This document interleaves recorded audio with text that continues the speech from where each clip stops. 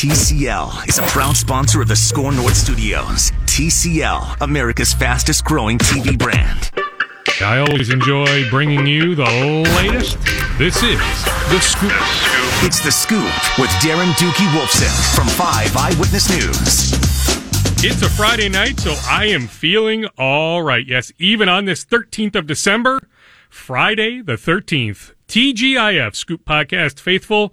This is episode 271 right here on Score North on 1500, scorenorth.com. Hopefully you have the Score North app as well. We will get to some high school basketball conversations I've had over the last handful of days, including with Jalen Suggs of Minnehaha Academy, Chet Holmgren of Minnehaha Academy, Chase Carter of Minnehaha Academy, that's Randy Carter's son, and Kerwin Walton of Hopkins. All four players hold offers from Richard Pitino and the Gophers, plus many, many universities want Walton, Holmgren, and Suggs. And in the coming year or years, Carter is only a sophomore, he'll continue to get offers as well. Plus, we'll get to plenty on the Twins, but let's begin where I meant to leave off last week.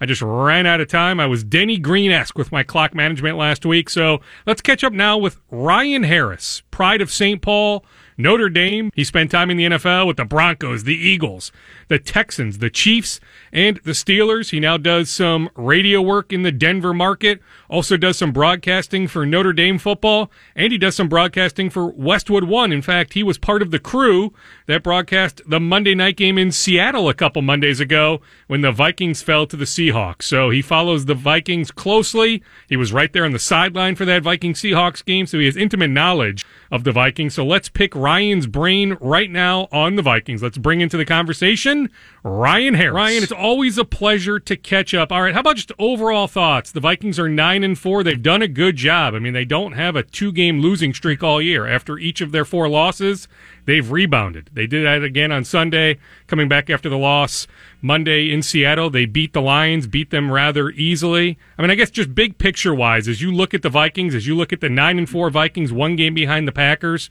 in the NFC North with 3 regular season games to go, I guess just what are your overall thoughts on the Vikes? Well, it's been fantastic to watch, and two things really jump out to me. One is the defense. I mean, the defense has been unreal. You got Everson Griffin playing great, and then you've got the young cat on the other side, fastest to 50 sacks in NFL history, Donnell. And it's just that's a huge part of the game. When you have dynamic defensive ends, that's how we won a Super Bowl in Denver in 2015. It forces pressure on the quarterback, especially when you're having some injuries and dings to Xavier Rhodes game by game and others. You really want to put the pressure on a quarterback to get the ball out, and especially when you're in the same division as Aaron Rodgers. So that's a huge plus. Also, whatever happened, and I talked to a couple of players on the Vikings, and known to many, Stephon Diggs continues to try and outshine Adam Thielen. Why? I don't know, but receivers often have weird things that happen. But you have one of the most dynamic pass catchers in the NFL, Stephon Diggs, and Coach Mike Zimmer made him happy. Whatever agreement they had come to, Stephon Diggs has been performing. And then, oh, by the way, you got Kyle Rudolph, Notre Dame graduate, might I add, playing at an all-time high level for his career. Amazing red zone threat.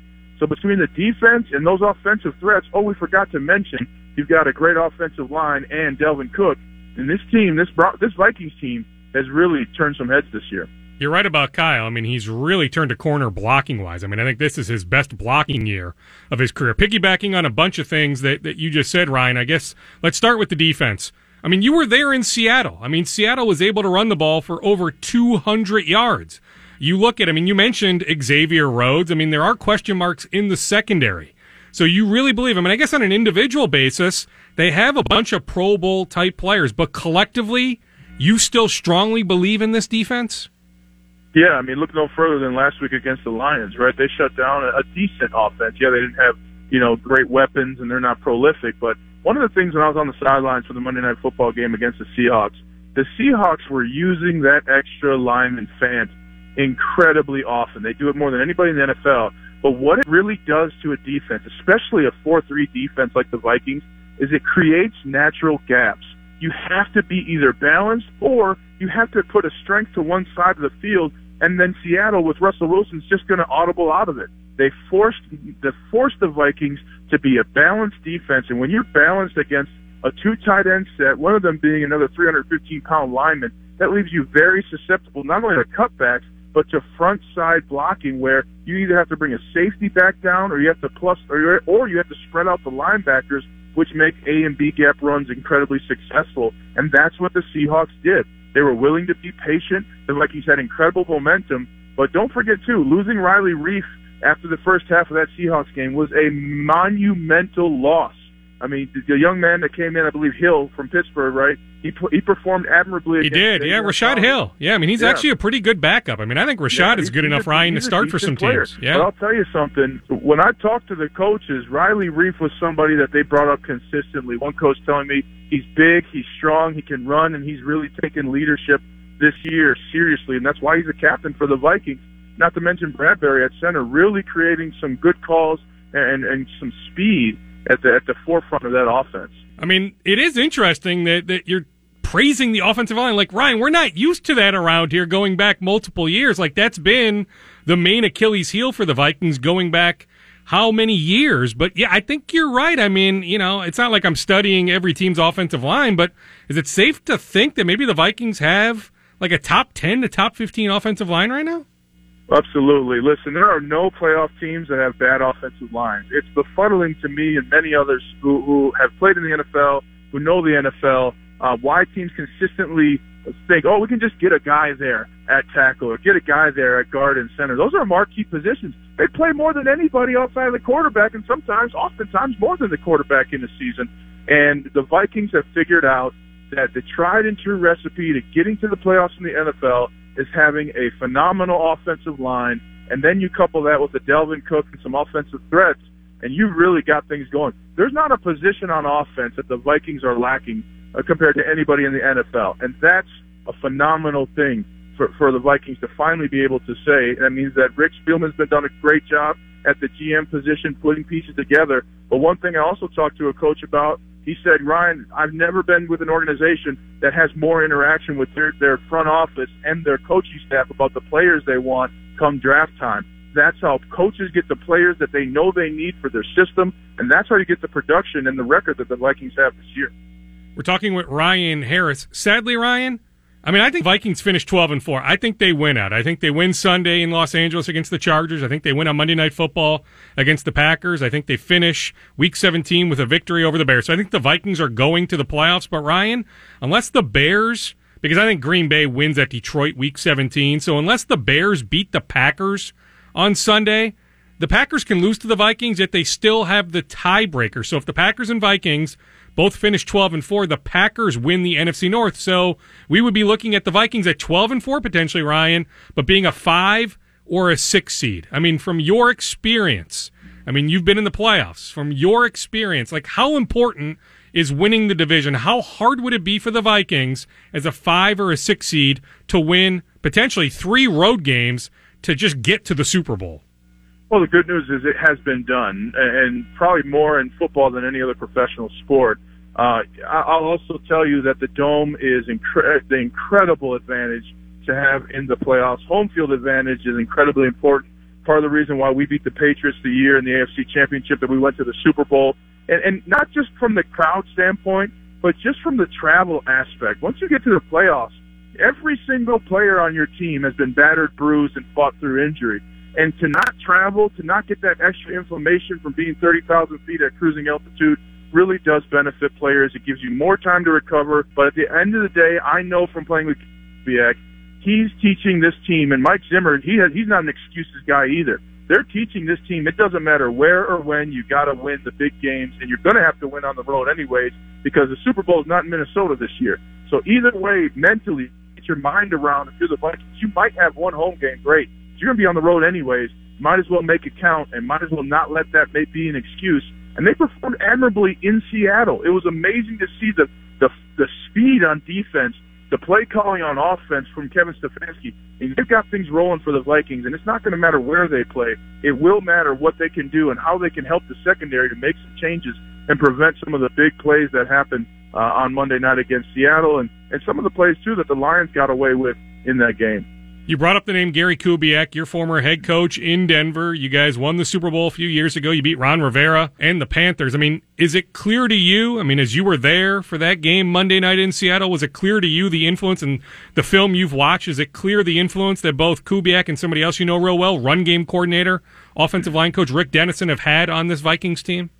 Oh, 100%. Talking with Rick Dennison, and so, what's made you guys play so well? And he said technique. We got guys believing in the technique. And then I also know, too, just look at the influence. Kevin Stefanski praises Gary Kubiak in terms of how he's helped him along. Delvin Cook as well. And then the best thing that I heard while going to that game at Seattle and that I've watched all season long is that Kirk Cousins said, Gary has helped me tremendously be aware of all the things that matter in the passing game.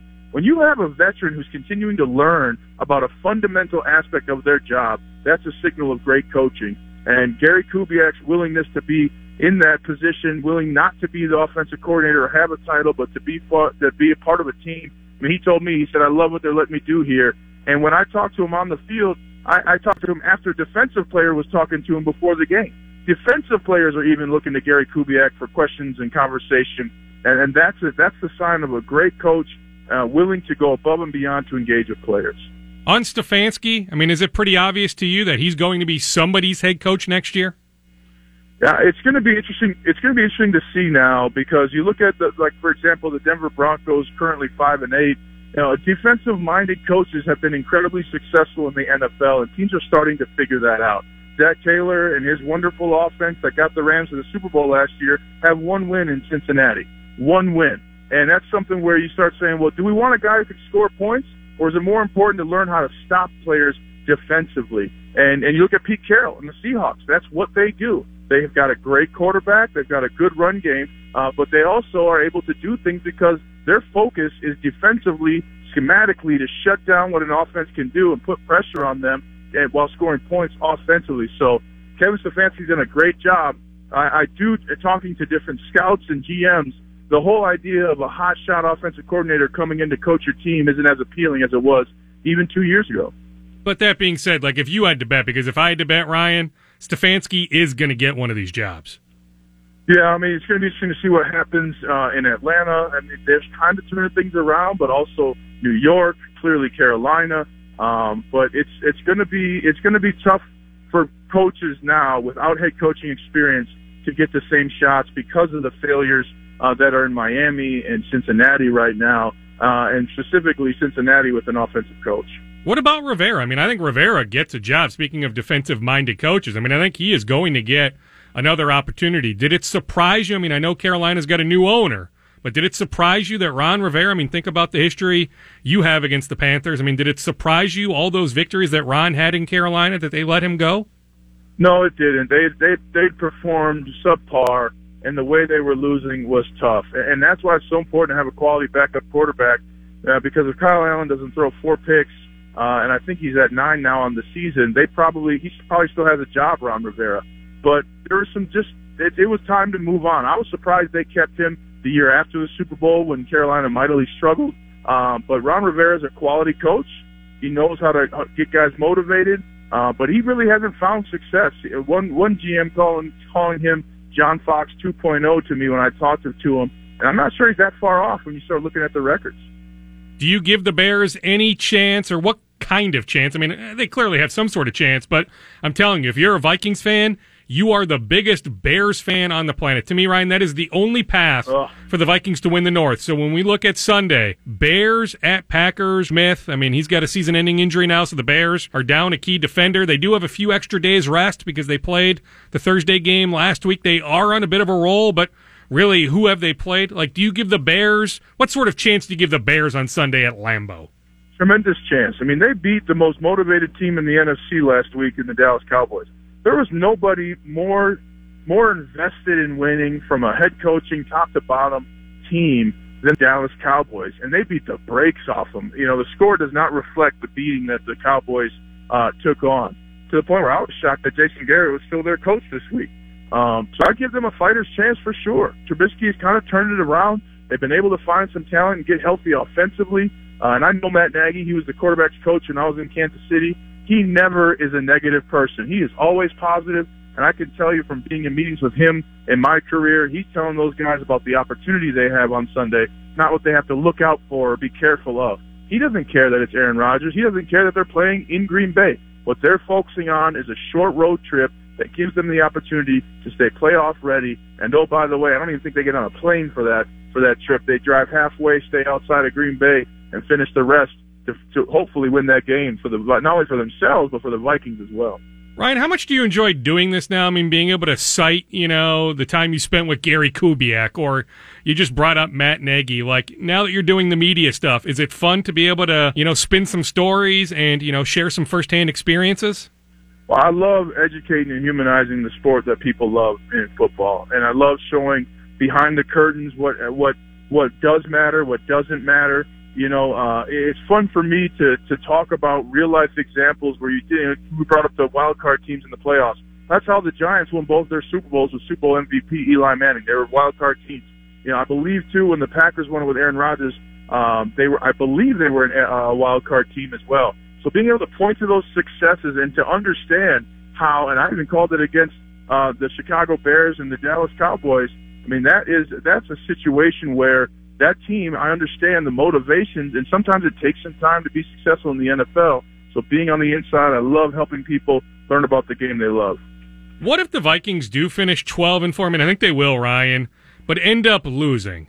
Like if they end up opening at 3-seed Green Bay or 3-seed New Orleans, and they lose that first-round playoff game, can you view this season as a success? I mean, they jump up 4 wins from last year. I mean, 12-4 would be one heck of a season, but when you look at playoff success, big picture, how much does that matter when looking at the total picture of the season and whether it's a success? Well, it's incredibly important to have playoff experience. I mean, my first playoff experience, we won a home game, and then we traveled to the Patriots, and we're leading at halftime, and then end up losing. I believe it was 38-17. We scored 3 points in the second half. And at the end of that game, it wasn't about X's and O's. It was just about a want to. The Patriots just wanted to win more. It comes down to 2 or 3 plays.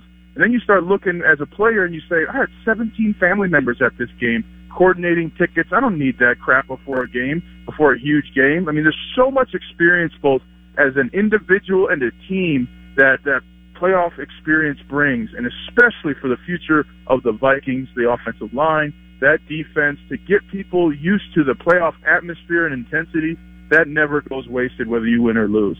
Let me ask you one more thing. This just hit me. So you do some Notre Dame broadcasting. Quinn Carroll of Edina. Now, he tore his ACL. Was it early in training camp? But, have you gotten to know much about Carroll? Have you heard some good things there in South Bend about Quinn's future?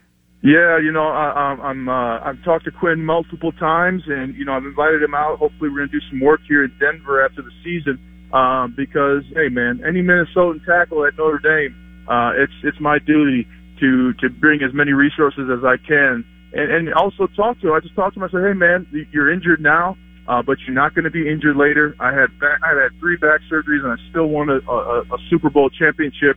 Right now, you don't feel yourself. Right now, you feel like yourself. You may not feel like a part of the team, but I'm here to tell you, you are. You're going to have a great career. And those are powerful things to know and to be told when you're a young player. I mean, you don't know what you're to expect your first year at college. Nobody does, let alone a football player at the highest level for Notre Dame. So it was fun. It's been fun to meet Quinn Carroll, talk to him before he committed to Notre Dame, met his family. And it's also been fun to kind of show them the big picture of, hey, injuries suck. I've been there, and this is not the end of your career. Ryan, always love picking your brain. Ryan Harris, St. Paul native, Super Bowl 50 winner, now doing great media work in the Denver market. Ryan, great catching up. Thank you. Skol Vikes. That is Roquan Smith from the Bears linebacker. My audio hiccuped there during the conversation with Ryan Harris. So the Packers catch an enormous break on Sunday, hosting the Bears, not having to deal with that stud defender, Roquan Smith. But the Vikings also catch a break when the Bears come to U.S. Bank Stadium, Week 17. But I'm telling you, it sets up nicely for the Packers to win the NFC North as long as they beat the Bears on Sunday. So if you're a Vikings fan listening to this, I think you should root hard for the Bears on Sunday at Lambeau Field. Because if the Packers beat the Bears, they then can come here on Monday Night Football, Week 16, December 23rd, lose to the Vikings. Then all the Packers have to do is win Week 17 at David Blau And the Lions, Marvin Jones Jr. is out for the year. It's just hard for me to see the Lions, even in Detroit, it's hard for me to see the Lions beating the Packers Week 17 if all the Packers have to do is win that game to win the NFC North. The Packers would have the tiebreaker over the Vikings if they both finish 12-4. So, yeah, it's possible the Vikings finish 12-4, which is an incredible regular season, but have to be a 5 or a 6 seed. That would be an awfully daunting task if the Vikings have to win 3 playoff games just to win the NFC, just to get to the Super Bowl. You know from last week from listening to this podcast that Adam Thielen was expected back this weekend. It is still trending that way.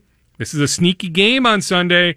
I think the Vikings win, but the Chargers are plus when it comes to point differential. All of their losses are by 1 score. So, yeah, they have 8 losses, but all 8 games were pretty competitive. Also, the Chargers have dealt with a number of injuries throughout the year, but right now, the Chargers are pretty darn healthy as they have been going back to training camp. One of the bigger agencies in the NFL has had talks with Carter Coughlin, Kamal Martin, and Antoine Winfield Jr. of the Gophers. It'll be curious if Antoine ends up signing with his dad's old agent or if he goes to a big agency. Either way, he's a darn near lock to go pro. Keep in mind, Winfield Jr., recruiting class of 2016.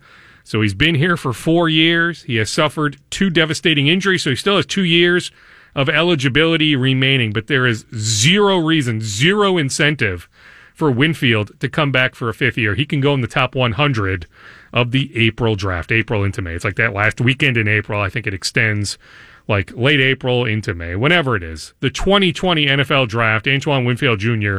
can go top 100. Zero reason for him to come back for a 5th year with the Gophers. This weekend is a big recruiting weekend for the Gophers. Many of their commitments will be on campus. Signing day is next Wednesday. In fact, earlier today, I was emailing with the Anoka athletic director, the Rosemount athletic director. You think about Cody Lindenberg, Jonathan Mann, 2 guys that will sign with the Gophers on Wednesday. We as in Channel 5, we're trying to hit some of these signing day ceremonies. So I had to reach out to all these schools to figure out when they are doing those ceremonies. Also, Buffalo High School with Aiden Bauman, Todd Bauman's son, the good quarterback. He'll sign with Iowa State. So, yeah, Wednesday. It's coming soon. It is fast approaching. Signing day for college football, the early signing day, Wednesday.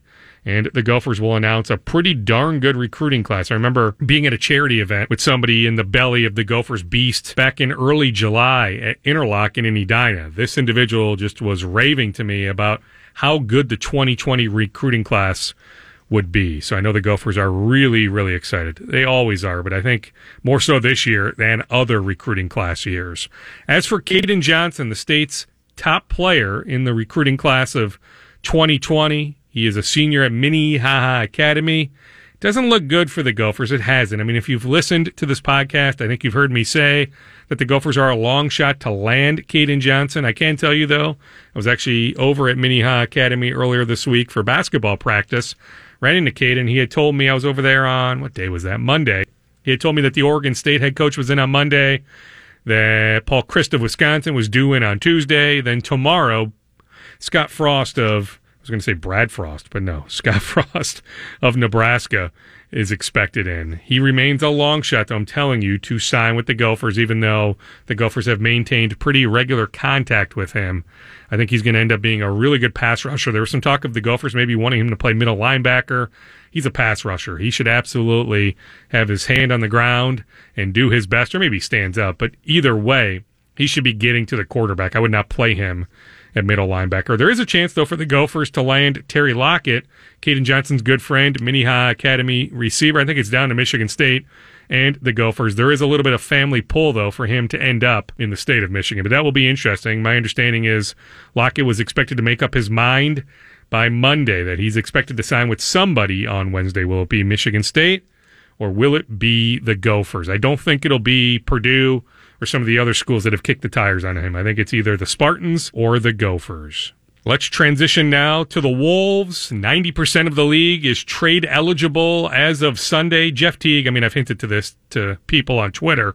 Jeff Teague is very much available. If anybody wants Jeff Teague and his expiring contract, he's actually shown a pulse in different games the last month or so, but he is readily available. Trust me, the Wolves would happily trade Jeff Teague. The man that would execute a Jeff Teague trade is Gerson Rosas, the Wolves' president of operations. He recently visited Seattle. He went to a Washington Huskies practice sometime in the last handful of weeks. They have a couple couple first-round picks, potential lottery picks. So he likes to scout. He likes to be in the gym, watch these guys. So I know Rosas went to Seattle, went to a Washington Huskies practice to watch these guys.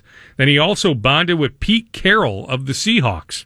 One leader learning from another. Gerson Rosas spending time with Pete Carroll. Bobby Marks of ESPN, the former Nets assistant general manager, has a tremendous 45 pages long trade guide on ESPN Insider. It is definitely worth your time. A couple headlines. The Wolves can receive up to $2 million in a trade. Because of hard cap restrictions for the Golden State Warriors, the Wolves could only, in theory, send them, being the Warriors, up to $27.65 million in salary for the year. So that would essentially be Robert Covington plus Gorgie Jang. And the Wolves could throw in some draft picks. I mean, I guess the question is that enough? Robert Covington, Golden State would have to eat Gorgie Jang, but Covington would be an asset. Then a couple future first-round picks. If you're the Wolves, would you do that? Would you give up 2 future first-round picks plus Covington plus Gorgie Jang to acquire a former All-Star, presumably a guy that will be an All-Star again in D'Angelo Russell? I've said this for a while. It's when, not if, the Warriors trade D'Angelo Russell. Who knows? Maybe it's a year from now, 6 months from now, 18 months from now. But I do think it's when, not if. I don't see him fulfilling the full years on his contract. Speaking of that, The Athletic has a lengthy story from this week on D'Angelo Russell. Within it, it says the Wolves offered Russell 4 years, $107 million in early July. But how? I've talked about this before, but it's a refresher because of this story in The Athletic. I'm a broken record. I get that. But not one person has told me how the Wolves were creating space. Keep in mind, the Wolves did not have cap space in July. So how are they offering D'Angelo Russell 4 years, $107 million? I mean, they couldn't. I don't understand it. They engaged the Mavericks. This I know. They talked to the Mavericks. They were trying to sell the Mavericks on taking back Covington, Teague, Gorgie. I mean, the Wolves are willing to peddle just about anyone outside of Karl Anthony Towns to clear cap space to sign Russell, but the Mavericks were not interested. The story also adds, by the way, that Russell committed to the Golden State Warriors before hopping on the helicopter to go to his recruiting pitch from the Wolves. So he hops on the helicopter. The Wolves have a contingent in the helicopter. They then chopper across Los Angeles, go to this exotic location in Southern California for this recruiting pitch. But Russell, according to the story, had already committed to the Warriors. So you have to feel bad for the Wolves spending thousands upon thousands of dollars on their recruiting pitch to Russell on the helicopter ride, yet he had already committed to the Golden State Warriors before hopping into that helicopter to go to the Wolves recruiting pitch. Also a reminder, you might remember this from the summer, but I'll remind you now, the Wolves actually spent a bunch of money on a Ricky Rubio recruiting video, but that never got off the ground. Rubio was never coming back here. It looked for a while he might end up in Indiana. Then Phoenix swooped in. Malcolm Brogdon became an option for Indiana. So anyway, Rubio was never coming back to the Wolves over the summer. Here's some fallout from last Friday. The Wolves lost that game at Oklahoma City. I mean, seriously, speaking of, grabbing defeat from the jaws of victory, I thought I was watching a Glenn Mason Gophers team for a second. That was just ridiculous. Anyway, let me read verbatim a text from somebody in the belly of the Oklahoma City Beast. Here we go. A couple fun things for you from the Thunder. They said that Billy Donovan assumed that Ryan Saunders would tell Towns to miss the second free throw. Remember, at the end of the game, if Karl Anthony Towns makes both free throws or misses both, the Wolves likely win in regulation. But that Billy assumed that Ryan would tell Towns to miss the second free throw, which is accurate. I think Towns tried to miss the free throw, but he somehow made the free throw. So he still drew up the Steven Adams pass play, Adams to Dennis Schroeder. Schroeder at the buzzer over Teague, forces overtime. Then OKC plus 12. In OT, you really have to stink to get outscored by 12 points in overtime. So that was it was an epic fail by the Wolves last Friday. On the free throw line, this from, again, somebody within the belly of the Oklahoma City Thunder Beast, Chris Paul was betting Towns he would not make both free throws. Then after the game, Chris internally was telling all the guys that he knew Towns was so arrogant that he would try to make the second free throw if he felt challenged. So that's Paul, the ultimate mind game player. He was playing mind games with Towns. Now, I still think Towns, really, I've gone back and watched it. I think Towns legitimately was trying to miss that free throw, and it just happened to go in. But it's like, you had one job, just miss the free throw. You're at the free throw line so often. Like, you have that skill, right, to hit the front rim. You got to hit rim or back rim, but, like, just don't make the free throw. And Towns made the free throw. Unbelievable. The Wolves were in Ames earlier this week to scout Tyrese Halliburton. He is a good point guard. Doesn't really shoot the ball that well, though. But I'm telling you, I'd love to see Halliburton and Towns in the pick and roll. Richard Pitino was at Lindbergh Center on Saturday to watch Kerwin Walton of Hopkins. That's at Hopkins High School. Kerwin is the Gophers' #1 recruiting target right now. Senior Kerwin Walton of Hopkins. Shaka Smart of Texas was in to see Walton earlier this week. Actually ran into Royce White, former NBA first-round pick, former Hopkins High School player, was a Gopher for a hot second, Iowa State Cyclone. I ran into Royce White while at Hopkins practice last week, and I ran into Ken Novak Sr. He told me this is year number 72 around basketball. He's 91 years old, year 72. That's Ken Novak Jr.'s dad. He is still omnipresent in the gym. What a legend. Congratulations to Ken Novak Sr. on his 72nd year around basketball. All right, when we come back, the latest on the Twins, plus I have conversations with a few of the guys I've mentioned in this first segment. We'll see what we have time to get to. Kerwin Walton, Jalen Suggs. I caught up with a bunch of guys over at Minnehaha Academy, but I think minimum I'll replay my conversation with Jalen Suggs as decision day nears January 4th. We'll hear about Jalen Suggs' future, and we may as well hear from Kerwin Walton, him talking about how hard Richard Pitino is recruiting him. So stay with us. This is the Scoop Podcast. It's episode 271 right here on Score North on 1500. This is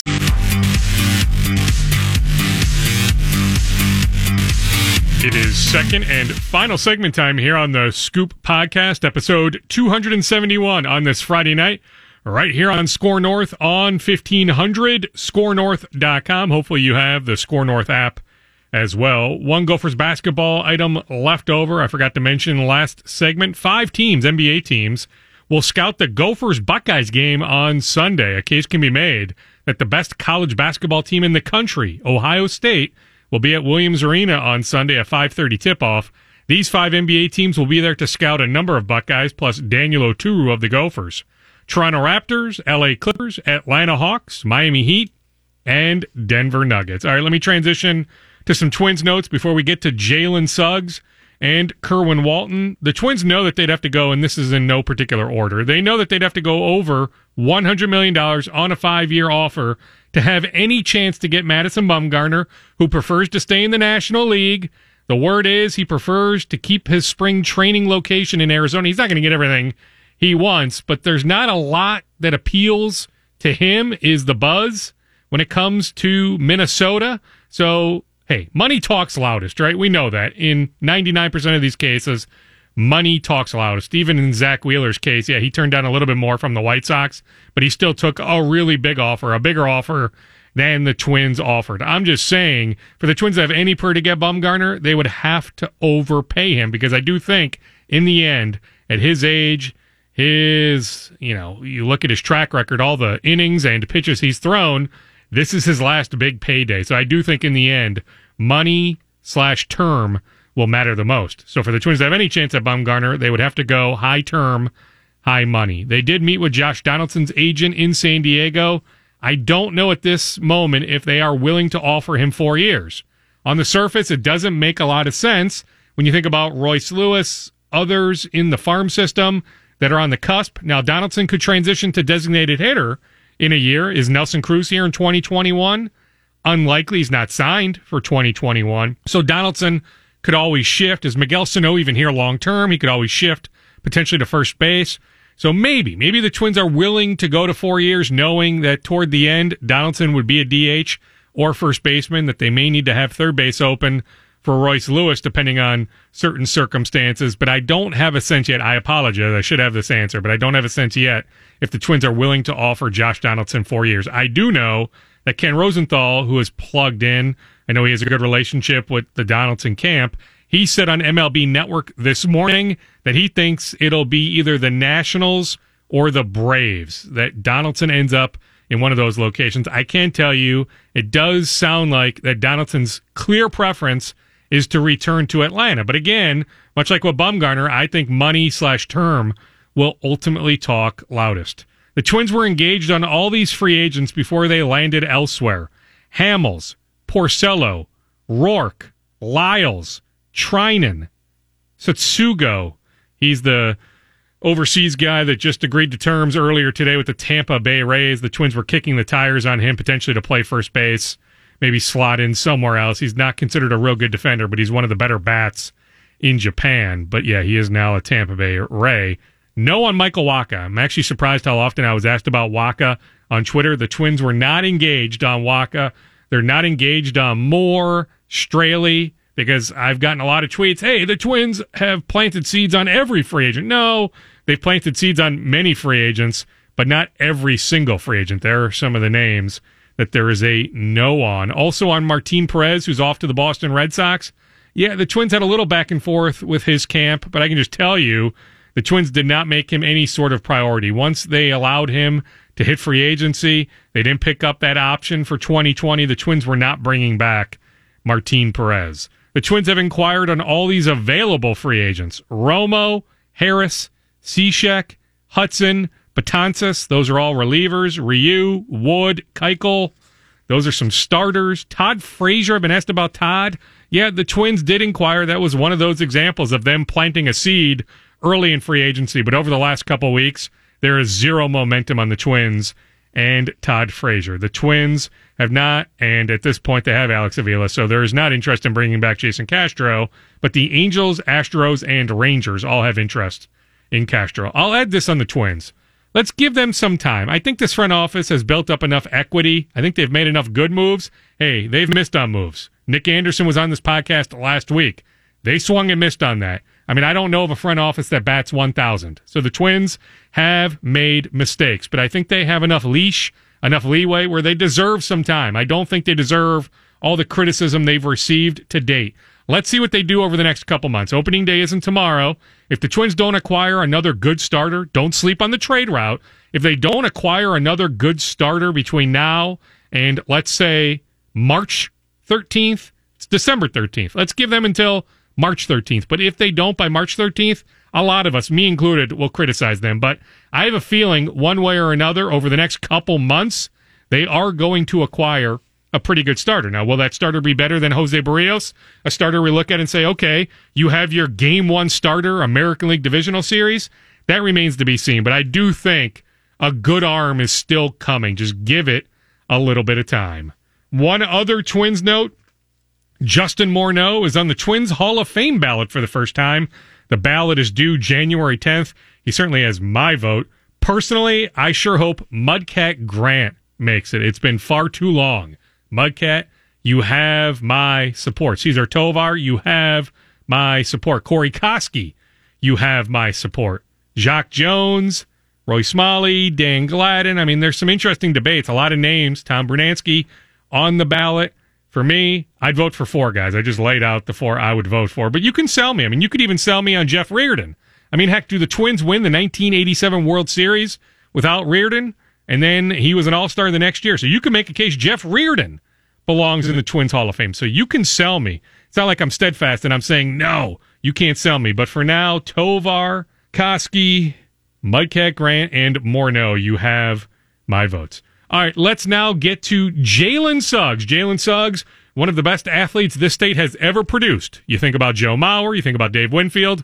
What about Jalen Suggs? Excels on the football field and on the basketball court. I caught up with the Minnehaha Academy senior earlier this week. Jalen, let's start with Sunday. Mr. Football. I mean, think about all the great nominees there were, yet you were chosen as the winner. When I say Jalen Suggs, 2019 Mr. Football, what does that mean to you? It means the world because obviously, there's a lot of great talent in that room with me who's just as capable of winning it. So again, I'm just very thankful for that opportunity, and then just to be listed among that list of names, a bunch of great players, J.D. Spillman, Michael Floyd, among others, who have won that award, and to say I'm the best, football player in Minnesota this year, it's a huge award. I mean, just validate your decision. Not that there was much waffling, but I mean, we know that you could have said, okay, I've got this bright basketball future. I'm not going to play my senior year of football. But winning Mr. Football, just validate your decision to play your senior year? Of course. And, I mean, we came up short of the ultimate goal, which was to win the state championship. But, I mean, to have that award and Gatorade Player of the Year also, I mean, you can't really be too mad at that. I mean, you fall short of your goal, but think about it. Like, years from now, people are going to be talking about that game, that finish. That has to mean something, right? Yeah, I mean, it's good that it's talked about, but I mean, again, not the way we wanted it to end. All credit goes to Record. They played a great game. Like I said, they're a great team, and we just didn't come out ready to play. But yeah, again, tired. On the 2-point conversion, like, if your finger was like another half inch, do you get your finger on that ball? I felt the wind of the ball, move my finger back a little bit. I swear, if they would have turned the AC down a little bit, I might have had it. But I mean, it's the way football goes sometimes. It's a game of inches. Everybody knows that. And, just on that day, it went their way. So, I mean, there were things that we could have done better throughout the game to not be in that situation. But, again, all the credit goes to Rocoria. Suppose you're used to this quick transition. Football, boom, all of a sudden, basketball season. Yeah. I mean, it's nothing new. I've been doing this since I've been, 4 or 5 years old. This year's a little tougher because, one, football season was a bit more of a grind. It was a bit harder on my body than I thought it was, and then it was in past years. And then basketball coming up so quick, and with the big games coming up so quick, that definitely didn't help. And then add on the knee injury that I had in championship game, it just puts a couple setbacks. So it's been a week of adversity since that championship game, and I've just been doing my best to handle that. Yeah, I mean, part of that adversity was the loss to Cretan on Saturday. Mm-hmm. Yeah, and I mean, once again, all credit goes out to Cretan. They came out ready to play. That's a team who has been playing together now for about a month and a half, 2 months, while we've all been in football, and it showed. They're moving the ball real well on offense. They're playing sound. They're in good shape. They're being well coached. Coach Klein did a great job, and I think, again, not to make excuses, but I think that was one of the biggest factors that played into it. So, but again, all the credit goes out to them. One great guard on another. I mean, do you look at Trey Holloman and say, holy cow, I mean, in a couple of years, he's just going to be off the charts? Oh, yeah, that's my young buck, man. That's my little bro. I got so much respect for him. He's going to be great.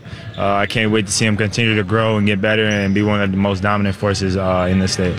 Is it cool to kind of be the big brother now? I mean, we think about a few years ago, maybe you had some big brothers in your life, but now you're that big brother? Yeah, of course. I mean, looking back on it, Gary, Trey, Tyus, Rashad, the list goes on and on of the guys who, mentored me and got me to the place I am now.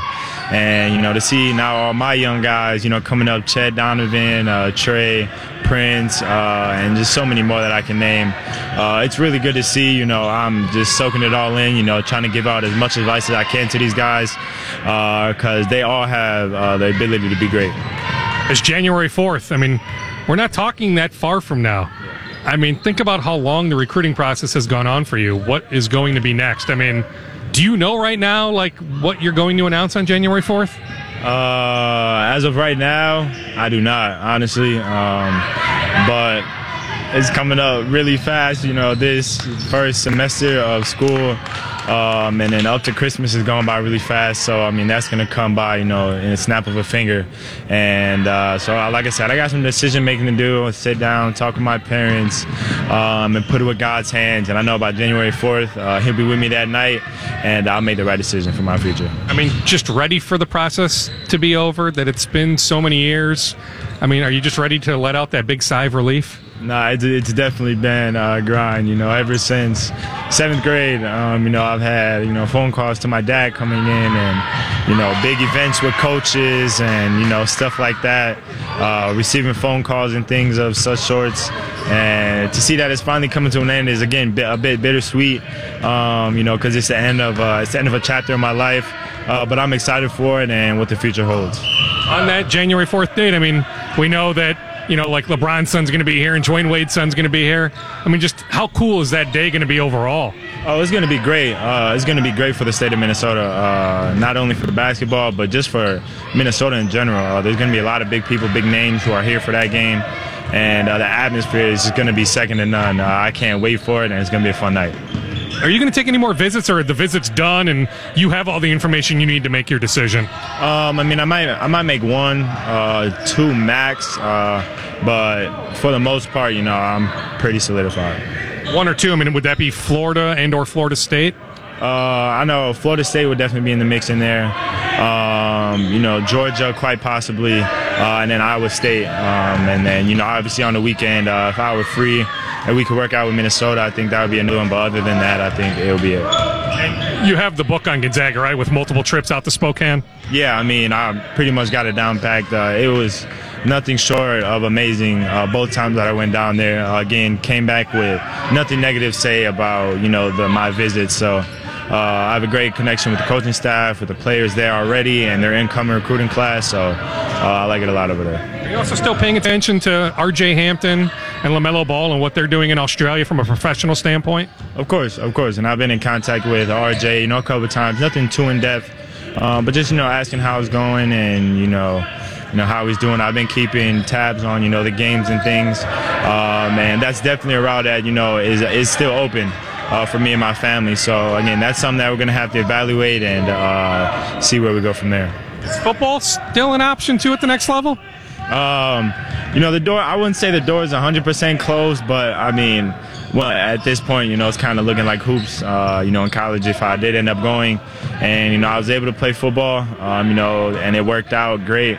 But, as of right now, it's kind of looking like hoops is taking that stride ahead. Which makes sense to all of us. But, when you think about then every football game you've played, is it weird to think that there's a decent chance that you'll never play a football game again? Yeah, and that's why the loss, against Record was just so heartbreaking because, I realized that could quite possibly be my last time, coming out and putting on pads and, going out with my brothers and playing football. So, but looking back on it, I had a great career. I did a lot of things. I love football. I'll always be around. I have built a lot of connections to where, I can still go to a lot of football games and, be around the game that I love. So, not bad. There is a chance that Jalen, based on scheduling when he has basketball, that he could play in one of these postseason high school all-star football games. So, it's possible he plays in one more football game, but all signs, as they have been for a long, long time, pointing toward Jalen playing basketball for many, many more years. And he is plenty good enough to one day play in the NBA, be a high NBA draft pick. All right, let's now get to Kerwin Walton. I'm making my rounds, trying to get to as many high school basketball practices as I can. I was over at Hopkins recently. I caught up with the Gophers' #1 recruiting target, senior Kerwin Walton. Just first off, we shot some of your game against Armstrong, but you didn't play on Tuesday. Just where are things at health-wise? It's coming along nicely. I just messed up my ankle in a Park Center game, so I managed to play off of it, and right now it's feeling a lot better. It's getting better every day, so that's the most important thing for me, at least. Is that part of just your own growth, just learning how to play through some pain and some injuries? Yeah, because it kind of reflects on my mental strength. Just being able to play hurt and not be too concerned with it. And, I didn't think, whenever I got the ball, I didn't really think too much about it. So I think it really just shows mentally I was able to prepare for it. How have you grown as a leader? I mean, this is now your team. Last year, in many ways, it was Zeke's team. This is now your team. How have you grown as a leader? I think I've grown a lot, and I think I'll continue to grow. It's a new challenge for me. I've never been in this type of predicament before. But I think it's going to be really interesting and really great for me, especially going to the next level. I think leadership skills will definitely develop this year, and I think it'll be really great for me. You like your guys' chances? I mean, you had the game against Park Center and you guys lost, but a lot can change. I mean, what sort of talent you guys have here. Do you feel like come March you guys will be right in the thick of things? I think so because, as long as I've been here, we lost every first game. And, you know, we were a lot shaky in the beginning of the season. But as the season went on, like, we gotten better. So, you know, we bought into the system and learned how to play, like, just play the game. And I think we always got a lot better as the season went on. So I think it'll be the same thing. How has your game developed? I mean, through the summer, here into the fall, you know, I mean, offer-wise, you know, the offers kept coming in, you've taken a lot of your visits, but just in terms of your own personal game, like, put it this way, how much better of a player are you today compared to 1 year ago? I think I'm much better, but, you know, just because of all the hard work I put in, you know, all the learning I had to do, you know, it was really tough, but I put a lot of hours into what I do, and I'm still doing the same thing, and I'm really trying to get better because I don't think I've reached my ceiling just yet. You know, I'm just trying to get better every day. Where do you need to get better? I mean, are we talking ball handling, defense, passing? I mean, the shooting I don't think needs to get any better, but where do you need to get better? Well, I just want to work on my communication skills on and off the ball, like on defense, and you know, just being able to, you know, talk to my teammates. And, you know, I want to get better at defense. You know, that's one of the big things, probably one of my biggest focuses right now, just because, you know, I don't know how great a defender people think I am or anything like that, but I know once you get to the next level, that's probably the biggest adjustment for most freshmen, so that's something I'm really concerned with. Speaking of the next level, where are things at on the recruiting front? I'm starting to narrow it down a bit, you know, just doing a lot of evaluation, seeing how teams are doing right now in the regular season and seeing how they're playing, and just talking to coaches and other, you know, my family about what I think would be the right fit. I mean, is the idea to sign in the spring? Yeah, I decided to not sign early and decided to sign late. I just thought it would be better for me. But, I mean, all the schools that are in your mix, I mean, that's not really changing. I mean, you've taken all your visits and everything? Yeah, I mean, I took all my visits. You know, I took all 5 of the official visits. I took a couple unofficial. And, you know, I've still been talking to a lot of the schools that's been recruiting me. So I'm just going to see how it goes from here. I mean, who are those schools? I mean, North Carolina, Kansas, Arizona, Minnesota. Who am I leaving out? Well, I'm talking to UNC, Minnesota, Arizona, Texas, and Creighton. And, like, I talked to those guys probably the most. And I probably left out somebody. I just can't put my finger on who. But, yeah, I've been talking to those guys a lot. You took a visit to Cal. I mean, is Cal Berkeley in the mix too? I'd say yes. You know, I have a great relationship with those coaches. You know, I really like the coaching staff. And it's definitely going to be an interesting spot for me. You know, I think that would be a spot that I can possibly fit in. You were spotted at the barn the other day. I mean, are you paying close attention to the Gophers? Oh, yeah, definitely. You know, I'm just looking at how they're playing, you know, especially all the sophomores like Gabe and Daniel and all those other guys. Probably watching Gabe more closely because, you know, we got the similar position. And seeing him have success, you know, it's really intriguing for me. And I'm just watching, you know, how the coaching style, the culture, and, you know, how they play. I mean, do you get the sense that you're their number one target right now? I mean, after Dawson committed to Marquette? I get the feeling, yes, because, you know, the coaches told me many times that, you know, I was a big priority for them. And we talked a lot about how I can develop in the future, you know, the possibilities of staying home. So, yeah, I'd say that's definitely a priority. And then Jamal Mashburn Jr. committing, I mean, he's a few inches shorter than you, but, I mean, that doesn't impact anything? Nope, not from what I was told. You know, Capitino already cleared it up for me and saying that, you know, he think we'd be great together. So it's not really that big of a deal. And I'll just hit you with Arizona. I mean, are you paying attention to Zeke's success in Tucson and how you might fit in down there? Yeah, definitely. I mean, I've been talking to him a little bit. So, I mean, yeah, seeing him to have a lot of successes just makes me really happy. You know, just seeing him just grow into the player that I've seen him grow into. I knew he was going to be a lottery pick. In my opinion, he is a lottery pick. But, you know, seeing him have success just makes me just very happy in general. Zeke Najee, Hopkins High School last year, Arizona freshman this year. Yeah, he has a chance to be a one-and-done first-round pick. I know the Pelicans and the Thunder and the Celtics and the Cavs, those are 4 teams in particular that have done a ton of homework on him, will continue to do a ton of homework on him, but others will as well. Yeah, I think he has a chance to go top 25. I don't even think he needs to wait until pick 28 or pick 29. I just think Zeke Najee, and hey, he needs to get better defensively. There's some flaws, but I'm not quite sure this is a great draft. I don't think it'll be as good as the 2019 draft, for example. So I do think he has a legit chance to go in the first round. Thank you to Kerwin Walton for hopping on the podcast. Kerwin Walton of Hopkins, the Gophers, Richard Pitino and the Gophers, number 1 recruiting target right now. That does it for Scoop Podcast episode 271. We are done. Happy holidays, everyone. Have a wonderful weekend.